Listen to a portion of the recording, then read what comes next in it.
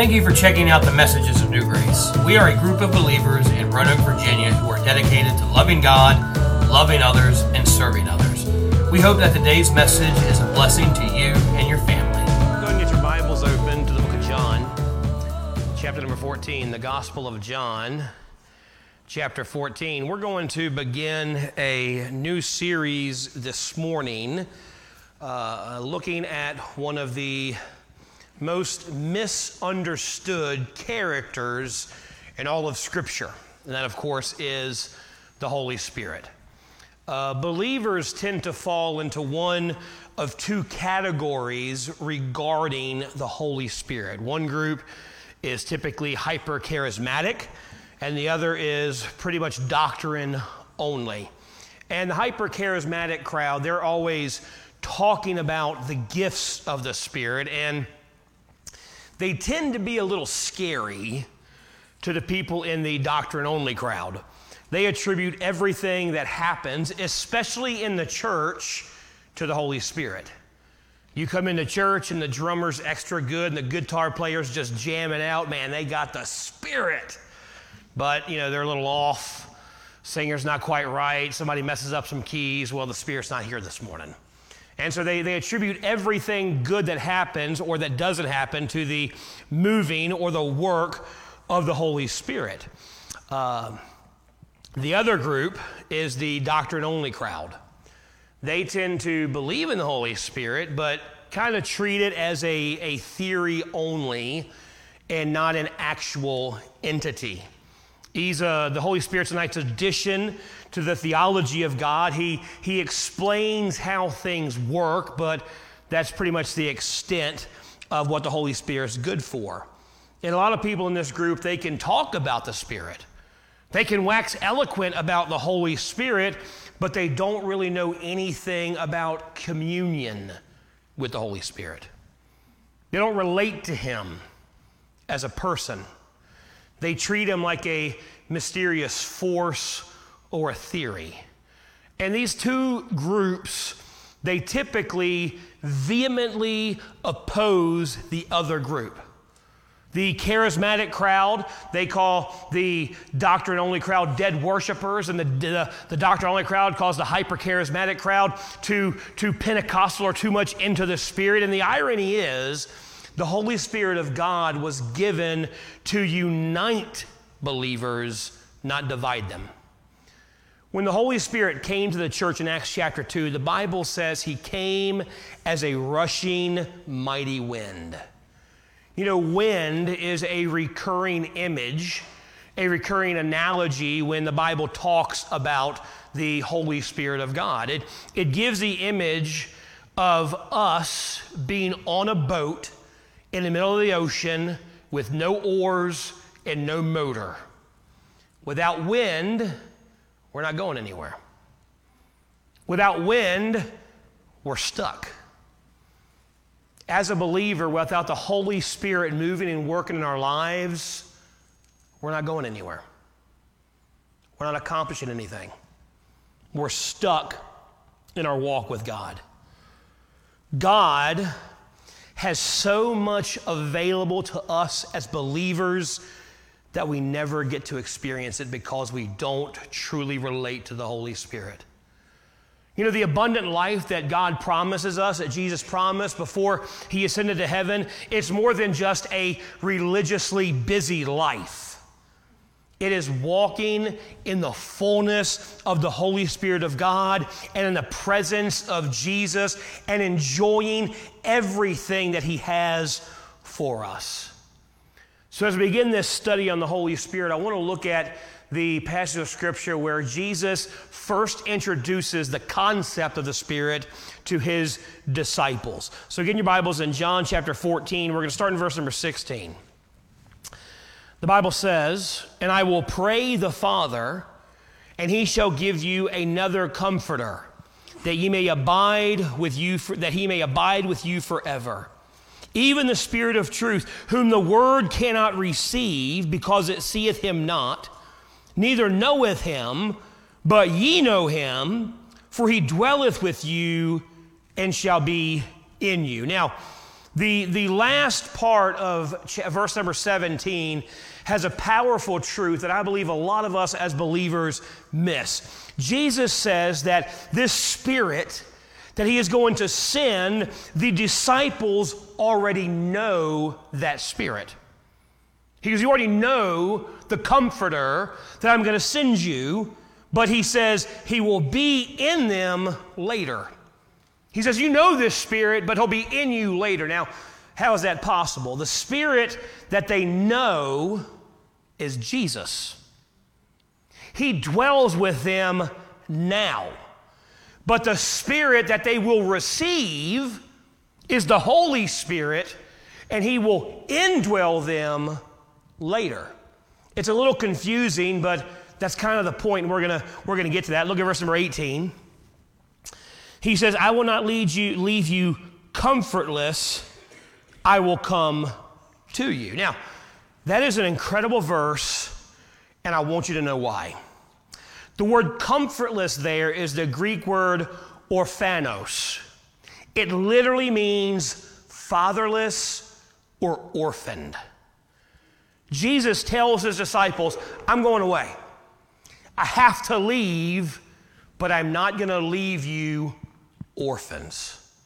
That's a great verse right there. That should make us say amen right there, where Jesus says, I'm leaving, but I'm not going to leave you as orphans. Then he gets a little more confusing. Look at verse 19. It says, yet a little while, and the world seeth me no more, but ye see me, because I live, ye shall live also.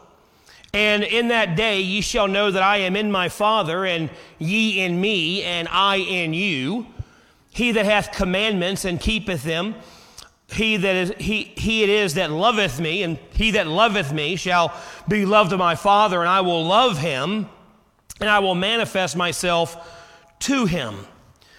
Judas saith unto him, not Iscariot, Lord, how is it that thou wilt manifest thyself to us, and not unto the world? So Jesus is so confusing in what he's teaching that Judas, the good one, we have to understand that, the good Judas, he asked Jesus a question. He says, what? How are we going to see you and you be made manifest to us, but no one else is going to see you? It makes no sense. And I kind of agree with Judas there. All right, you're leaving, and no one's going to see you, but we're going to see you, and we're going to know you and feel you and be around you, but no one else is. This just doesn't make any sense to us. And then Jesus tries to explain, and in my opinion, it makes it a little bit worse. Look at verse number 23. Jesus said and answered unto them, if a man love me, he will keep my words, and my Father will love him, and we will come unto him and make our abode with him. He that loveth me not keepeth not my sayings, and the word which ye hear is not mine, but the Father's which sent me. These things have I spoken unto you, being yet present with you. For the Comforter, which is the Holy Ghost, whom the Father will send in my name, he shall teach you all things, and bring all things to your remembrance, whatsoever I have said unto you. Now, I'm sure you're thinking what Judas was thinking. Well, that just clears it up perfectly. Now I understand everything. But there is some good truth here in these verses, and we're going to see in these passages two powerful truths that Jesus gives us about the Holy Spirit. And the first thing he teaches us is, number one, who he is. Look again at verse number 16. It says, and I will pray the Father, and he shall give you another Comforter, that he may abide with you forever. Now, the word we want to focus on there is the word another. There are two Greek words that are translated into our English word another. The first one is heteros. You can probably guess what that one means. It means another of a different kind. So it's another whatever, but it's of a different kind. The other word that Jesus, and this is the one that Jesus used, is the Greek word allos. It means another that is the same. So the comforter that Jesus is asking God to send to his children is another spirit that is the same as Jesus. In other words, Jesus is asking God to send the disciples God.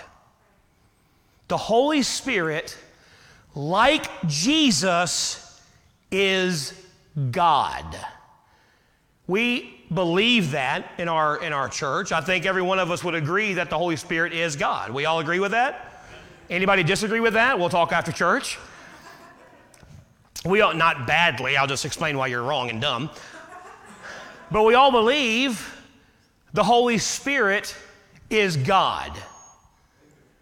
Do we treat the Holy Spirit like God?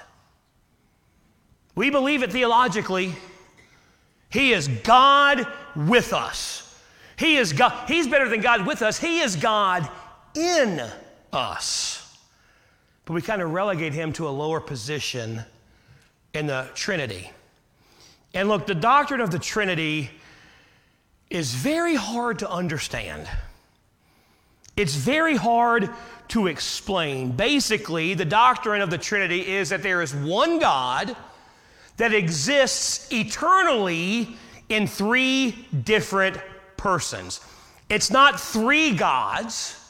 It's not one God in three different modes that operates differently in different situations. He's not the one wrathful God of the Old Testament that he changed into the graceful Jesus of the New Testament. Now he's the peaceful Spirit of the church age. It's not one God that changed into three different personalities. It is God the Father, God the Son, and God the Holy Spirit are one God existing eternally in three persons. Look at how Jesus talks about the Spirit in verse number 17. He says, even the Spirit of truth, whom the world cannot receive, because it seeth him not, neither knoweth him, but ye know him, for he dwelleth with you and shall be in you. So who's the Spirit that dwells with them now? It was Jesus. Jesus says, the Spirit you're going to receive, he dwells with you right now. I'm here with you now. But one day I'm going to dwell in you. So that's a distinction between two different entities. And look at verse number 18. He says, I will not leave you comfortless. I will come to you. Now, that seems contradictory. I'm leaving you. I'm going away. I'm going to send another comforter, but I'm going to come to you. Doesn't seem to make any sense, but as the Holy Spirit and Jesus and God the Father as one eternal God in three persons, it makes complete sense. Jesus says, I'm going as the Son of God, but I'm coming back to you as the Holy Spirit of God. It's not him that is coming, but it's him that is coming because Jesus and the Spirit are one in the same with the Father. How about look at verse number 23? Look at John 14:23. Jesus answered and said unto them, if a man love me, he will keep my words, and my Father will love him, and we will come unto him and make our abode with him. So in the Spirit, you also get the Father and the Son. It's a 3-for-1 package, and it's a great deal. Jesus says, hey, when I go and you receive me as your Savior, you receive the Holy Spirit of God, God the Father, and God the Son all in you at the same time. Now, the Father and the Son and the Spirit are distinct persons, so you can talk to them separately, but they're all God. So in having one, you have the presence and the power of all three. Get it? Yeah, me neither. There's a lot of analogies that we use to try to explain the Trinity. You've probably heard them, like water. You know, water, its molecule structure is H2O. You can have it as a liquid form, and it's H2O. You can boil it and make it steam, and it's H2O. You can freeze it and make it ice, and it's H2O. So we use that as, see, it's solid, a liquid, and a gas. That's just like God, but it falls short because it can't be a solid, liquid, and gas at the same time. What about the egg? Y'all heard the egg analogy? You got the yolk, the white, and the shell, and they all form the egg, but they're all different. They have different properties, different purposes, different structure. So it doesn't really, there's no real good analogy we have to completely and fully explain the Holy Trinity because we are finite creatures trying to understand an infinite creator. But that's okay. We don't believe the doctrine of the Trinity because we understand it. We believe it because God reveals it through the Bible. We want an explanation, but God gives revelation. So don't get hung up on things you can't explain and doesn't really make sense to you. So who is the Spirit? He is the third but equal part of the Trinity. He is God in us. He is a person you can talk with, a person you can fellowship with, a person you can grieve, a person you can disobey, a person you can reject, a person you can hurt. And we don't truly treat him as a person. Look, we've heard people say before, if you were watching a TV show and Jesus was right there with you, would you watch that show? We've heard people use that analogy. Here's the truth of it.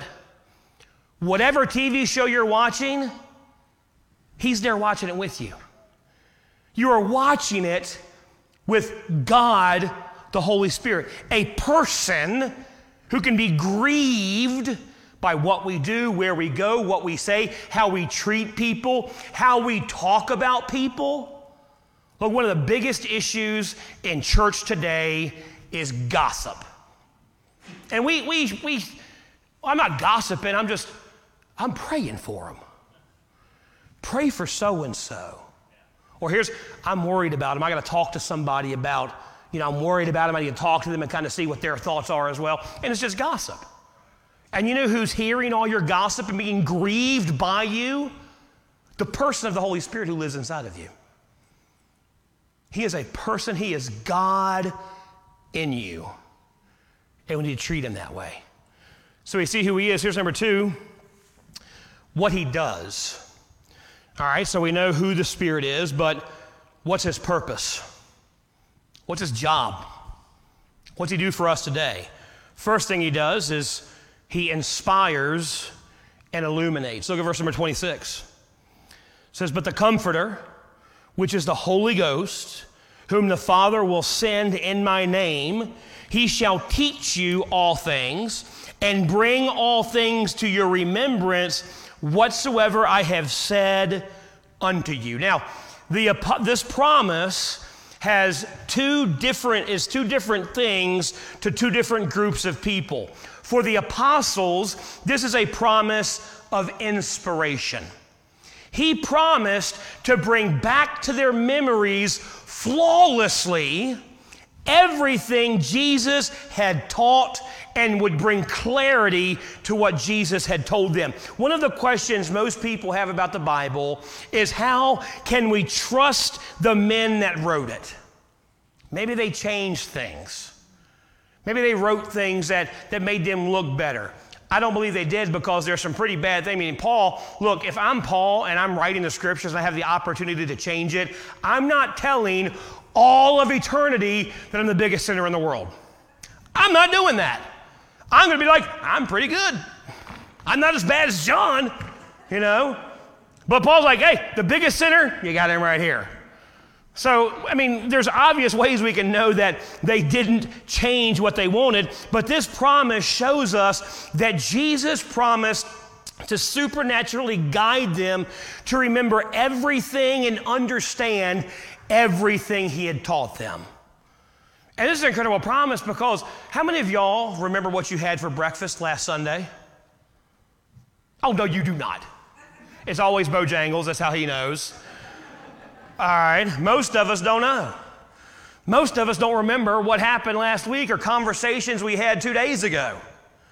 But these men, years after they had talked with Christ and been taught by Jesus, were able to write down exactly what Jesus. How? Because Jesus said the Spirit in you is going to bring to remembrance what I taught you.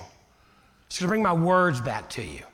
It's going to inspire you to write what the words of God is. So the Bible was penned by men, but it was written by God. Now, each book reflects different personalities of the writers, but they are all the Word of God. The Bible is a reliable record of Jesus' work on earth because Jesus promised to accurately guide the apostles to record it. It's a promise of inspiration to the apostles, but to us, the church, it's a promise of illumination. The Holy Spirit is not revealing new truths to you. And anyone that says the Holy Spirit revealed a new truth that's ever been taught, they're lying. The Holy Spirit's not revealing new truth to us. He is illuminating the truth that's already been revealed. So when you're reading your Bible, and I hope this has happened to you, and a teaching of Christ or a passage of Scripture or something in the Old Testament, some obscure verse that you've read 1,000 times and never really understood, when all of a sudden, now I get what he's saying, that's the Holy Spirit illuminating that truth to you. And look, if that's ever happened to you, you're not studying your Bible enough.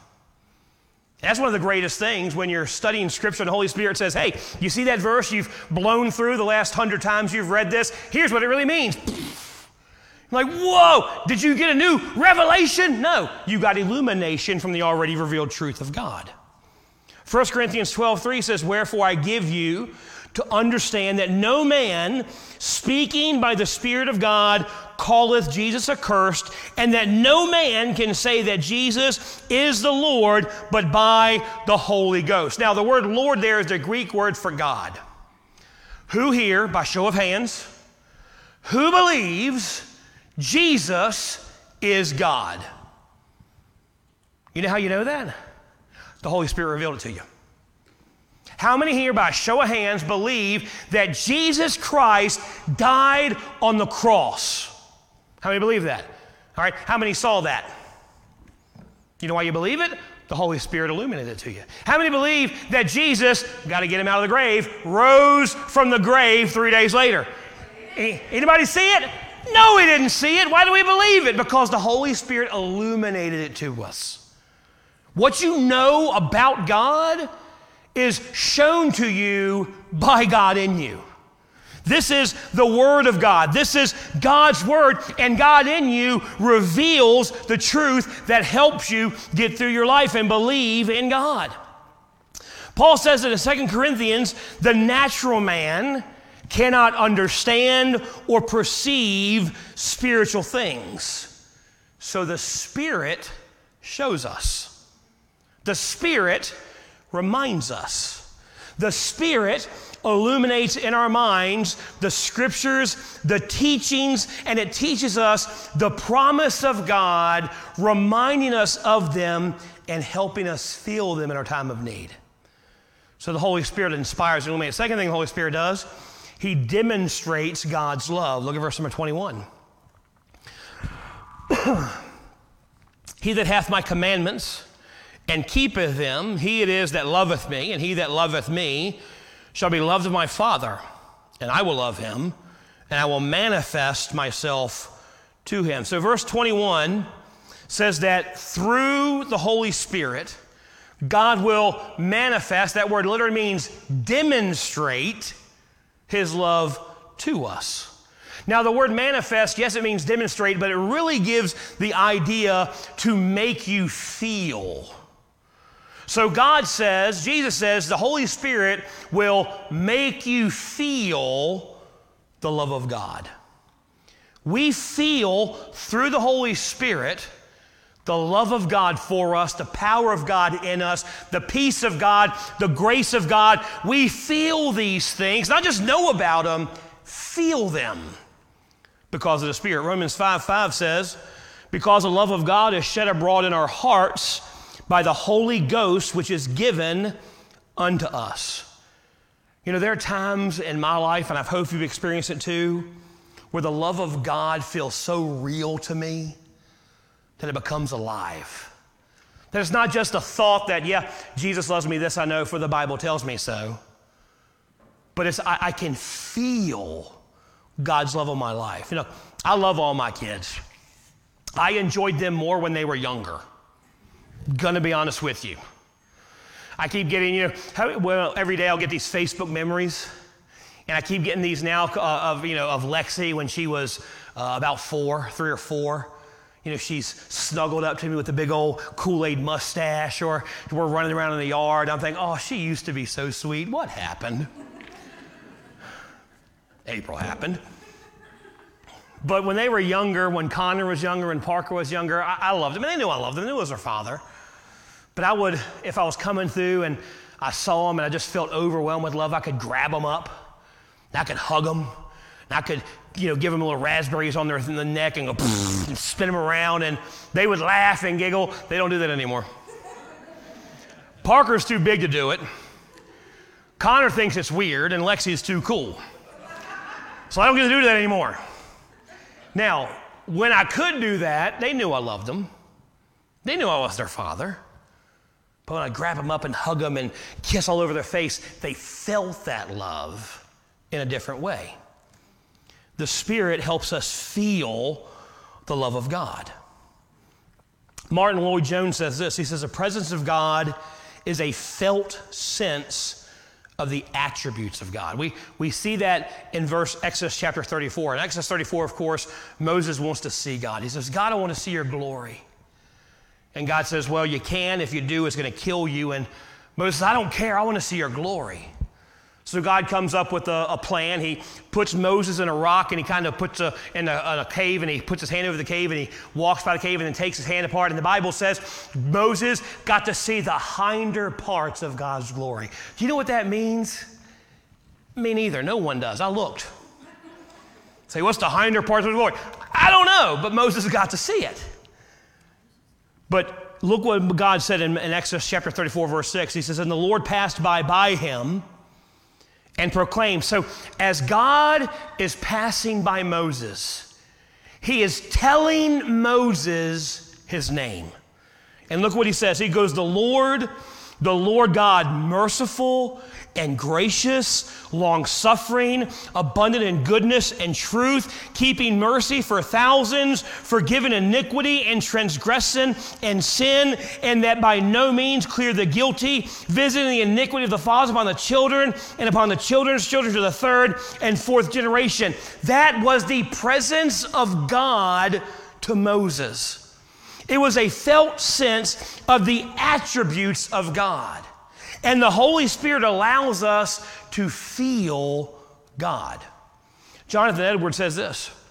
He says, sometimes only mentioning the name of Christ or an attitude of God will cause my heart to burn within me.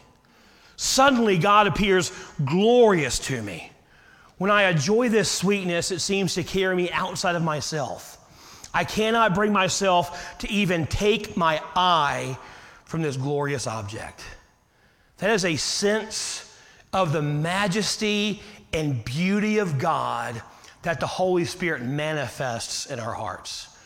But not only does he inspire us and illuminate, not only does he demonstrate God's love, the third thing he does is he counsels us. Look at verse 16. And I will pray the Father, he shall come and give you another comforter, that he may abide with you forever. Now the word comforter there is the Greek word parakletos or paraclete. We really do not have a great English word to properly describe this word. You know, when you say comforter, it makes it sound like Jesus is like a down quilt. When you're cold at night, you can snuggle up in Jesus. He'll make you feel a little warm and snuggly and good. And yes, he does make us feel a little warm and snuggly, and that's a great attribute, but that's not really what it means. This word literally means someone that stands beside you to speak to and for you.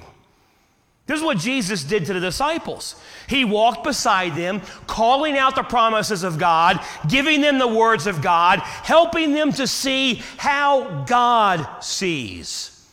So when you go through a time when your heart condemns you, and we've all had those times, where our heart says, you're not worthy. How can God love you? I mean, yeah, you said that prayer, but look at you. God doesn't really forgive you. God doesn't really make you want you to be one of His. So we go through a time where our heart condemns us.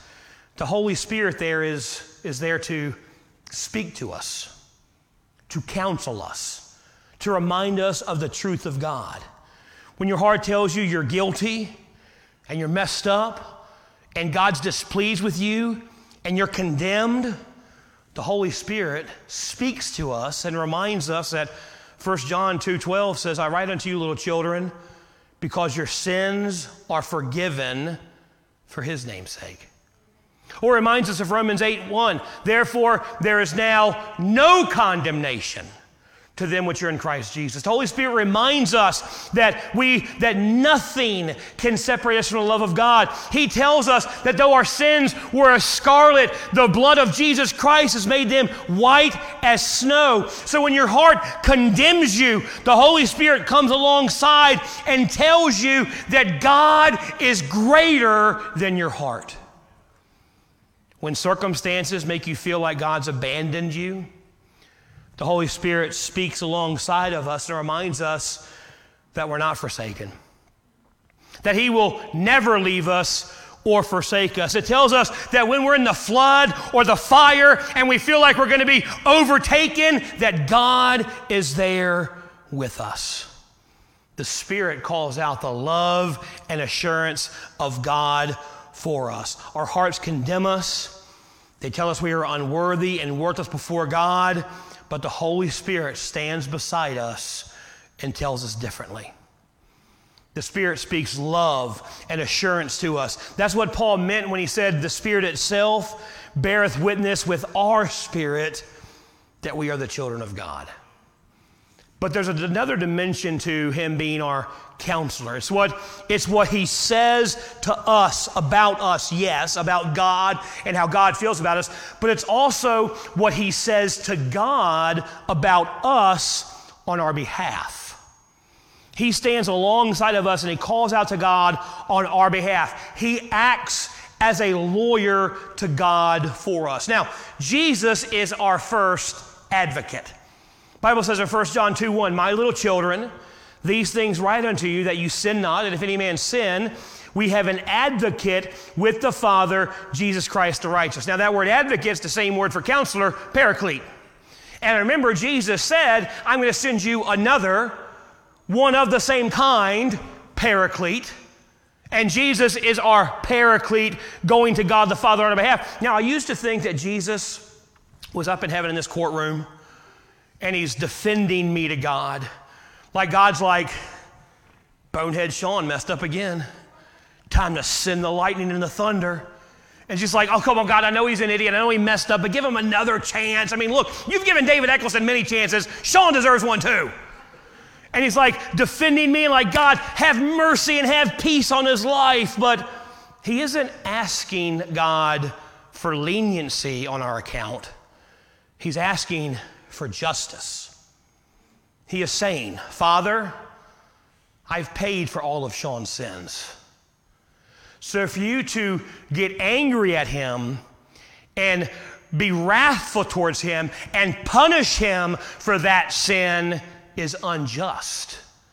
Because I took his punishment on the cross. I absorbed his punishment through my death, burial, and resurrection. And I have given Sean my righteousness, so you are obligated to give him the blessings that were coming to me.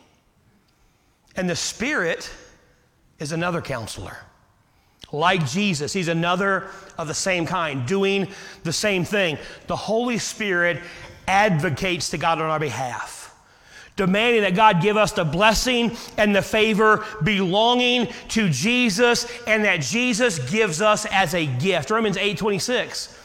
Likewise, the Spirit also helpeth our infirmities, for we know not what we should pray as we ought, but the Spirit itself maketh intercession for us with groanings which cannot be uttered. The Spirit of God is asking God the Father for the blessings that Jesus has purchased for me through his death, burial, and resurrection.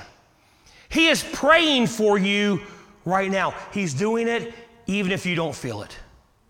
When you feel that God is far away, the Holy Spirit is present and praying for you. Not only does he counsel us, the fourth thing he does is he points us to Jesus. Look at chapter 15, verse number 26. But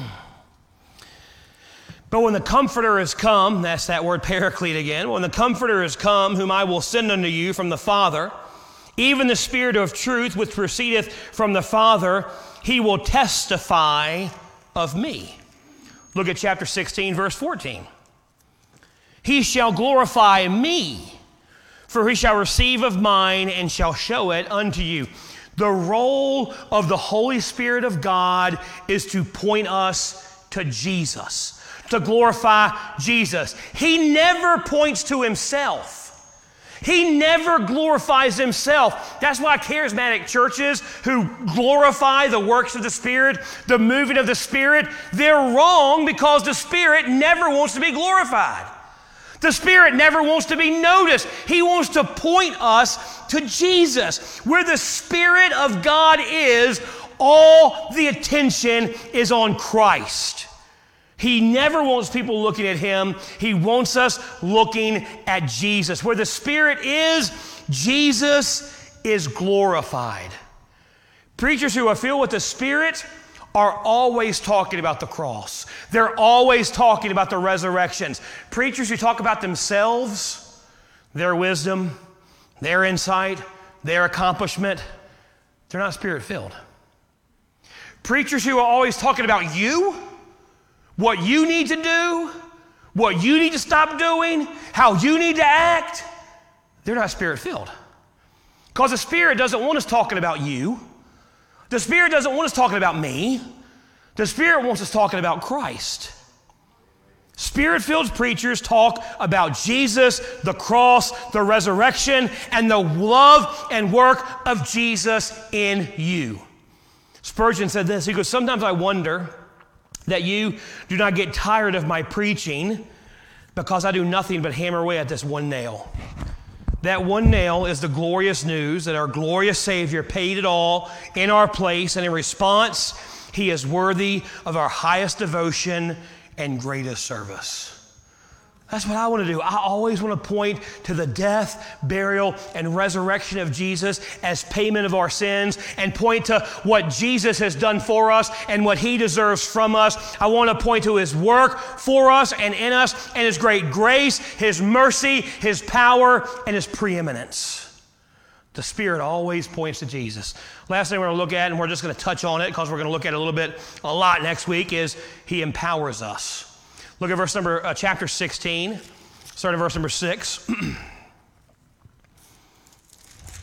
Let me find it. There we go. He says, but because I have said these things unto you, sorrow hath filled your heart. Nevertheless, I tell you the truth, it is expedient for you that I go away. For if I go not away, the Comforter will not come unto you. But if I depart, I will send him unto you. And when he has come, he will reprove the world of sin and of righteousness and of judgment. Now, imagine how the disciples felt when Jesus gave them this statement. How would it be better to have Jesus, just think about them for a minute. They have Jesus in the flesh. How many of y'all would like to have a meal with Jesus? Sit down and have coffee with him. Because Jesus drinks coffee.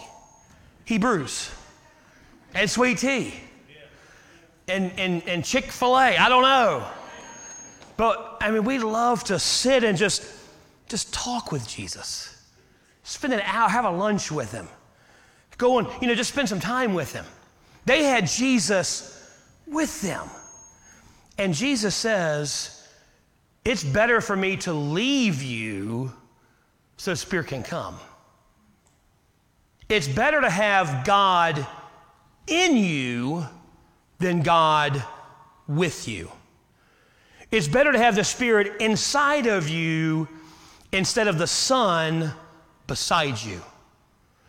And with the Spirit, God uses us to work in and through us to reprove the world of sin and righteousness. Through the Spirit, we are empowered by God to do greater works than Jesus did when he was on earth. We've looked at it for the last couple weeks where Jesus says, you will do greater works than me because of the Spirit. With the Spirit in us, we can take the gospel places that Jesus never went. We can show his love to people that he never could. We can see families restored, addictions conquered, bitterness let go that he never would have. We can do greater works and have a greater impact because God is in us instead of having the Son beside us.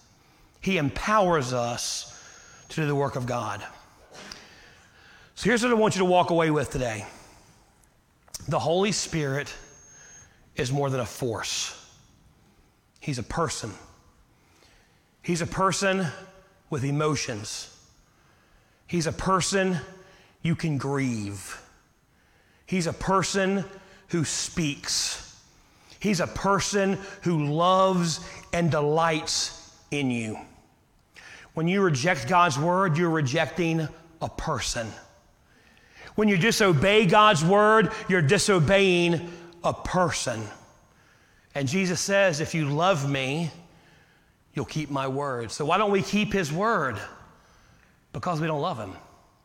It's not a morality issue. It's a love issue. As a believer, he lives in you, and you are walking with a person. Person who goes where you go, who sees what you see. What are you doing right now that you wouldn't do in your life if you were more aware of him? As Christians, we complain about the moral corruption of the world, but then we entertain ourselves with it. Josh Harris says, lust is entertaining ourselves with things from which Christ died to free us from. Now, I'm not saying we're to isolate ourselves from the world, but there's a difference in enduring the sinful world and entertaining yourself with it. Spiritual maturity is when you feel about sin the same way God feels about it. The Holy Spirit is in us to convict us and show us how to walk with God, to remind us of his love and his sacrifice for us. Do you know him as a person? Are you experiencing his power? Have you let him pour his love over you? Have you felt him moving in you?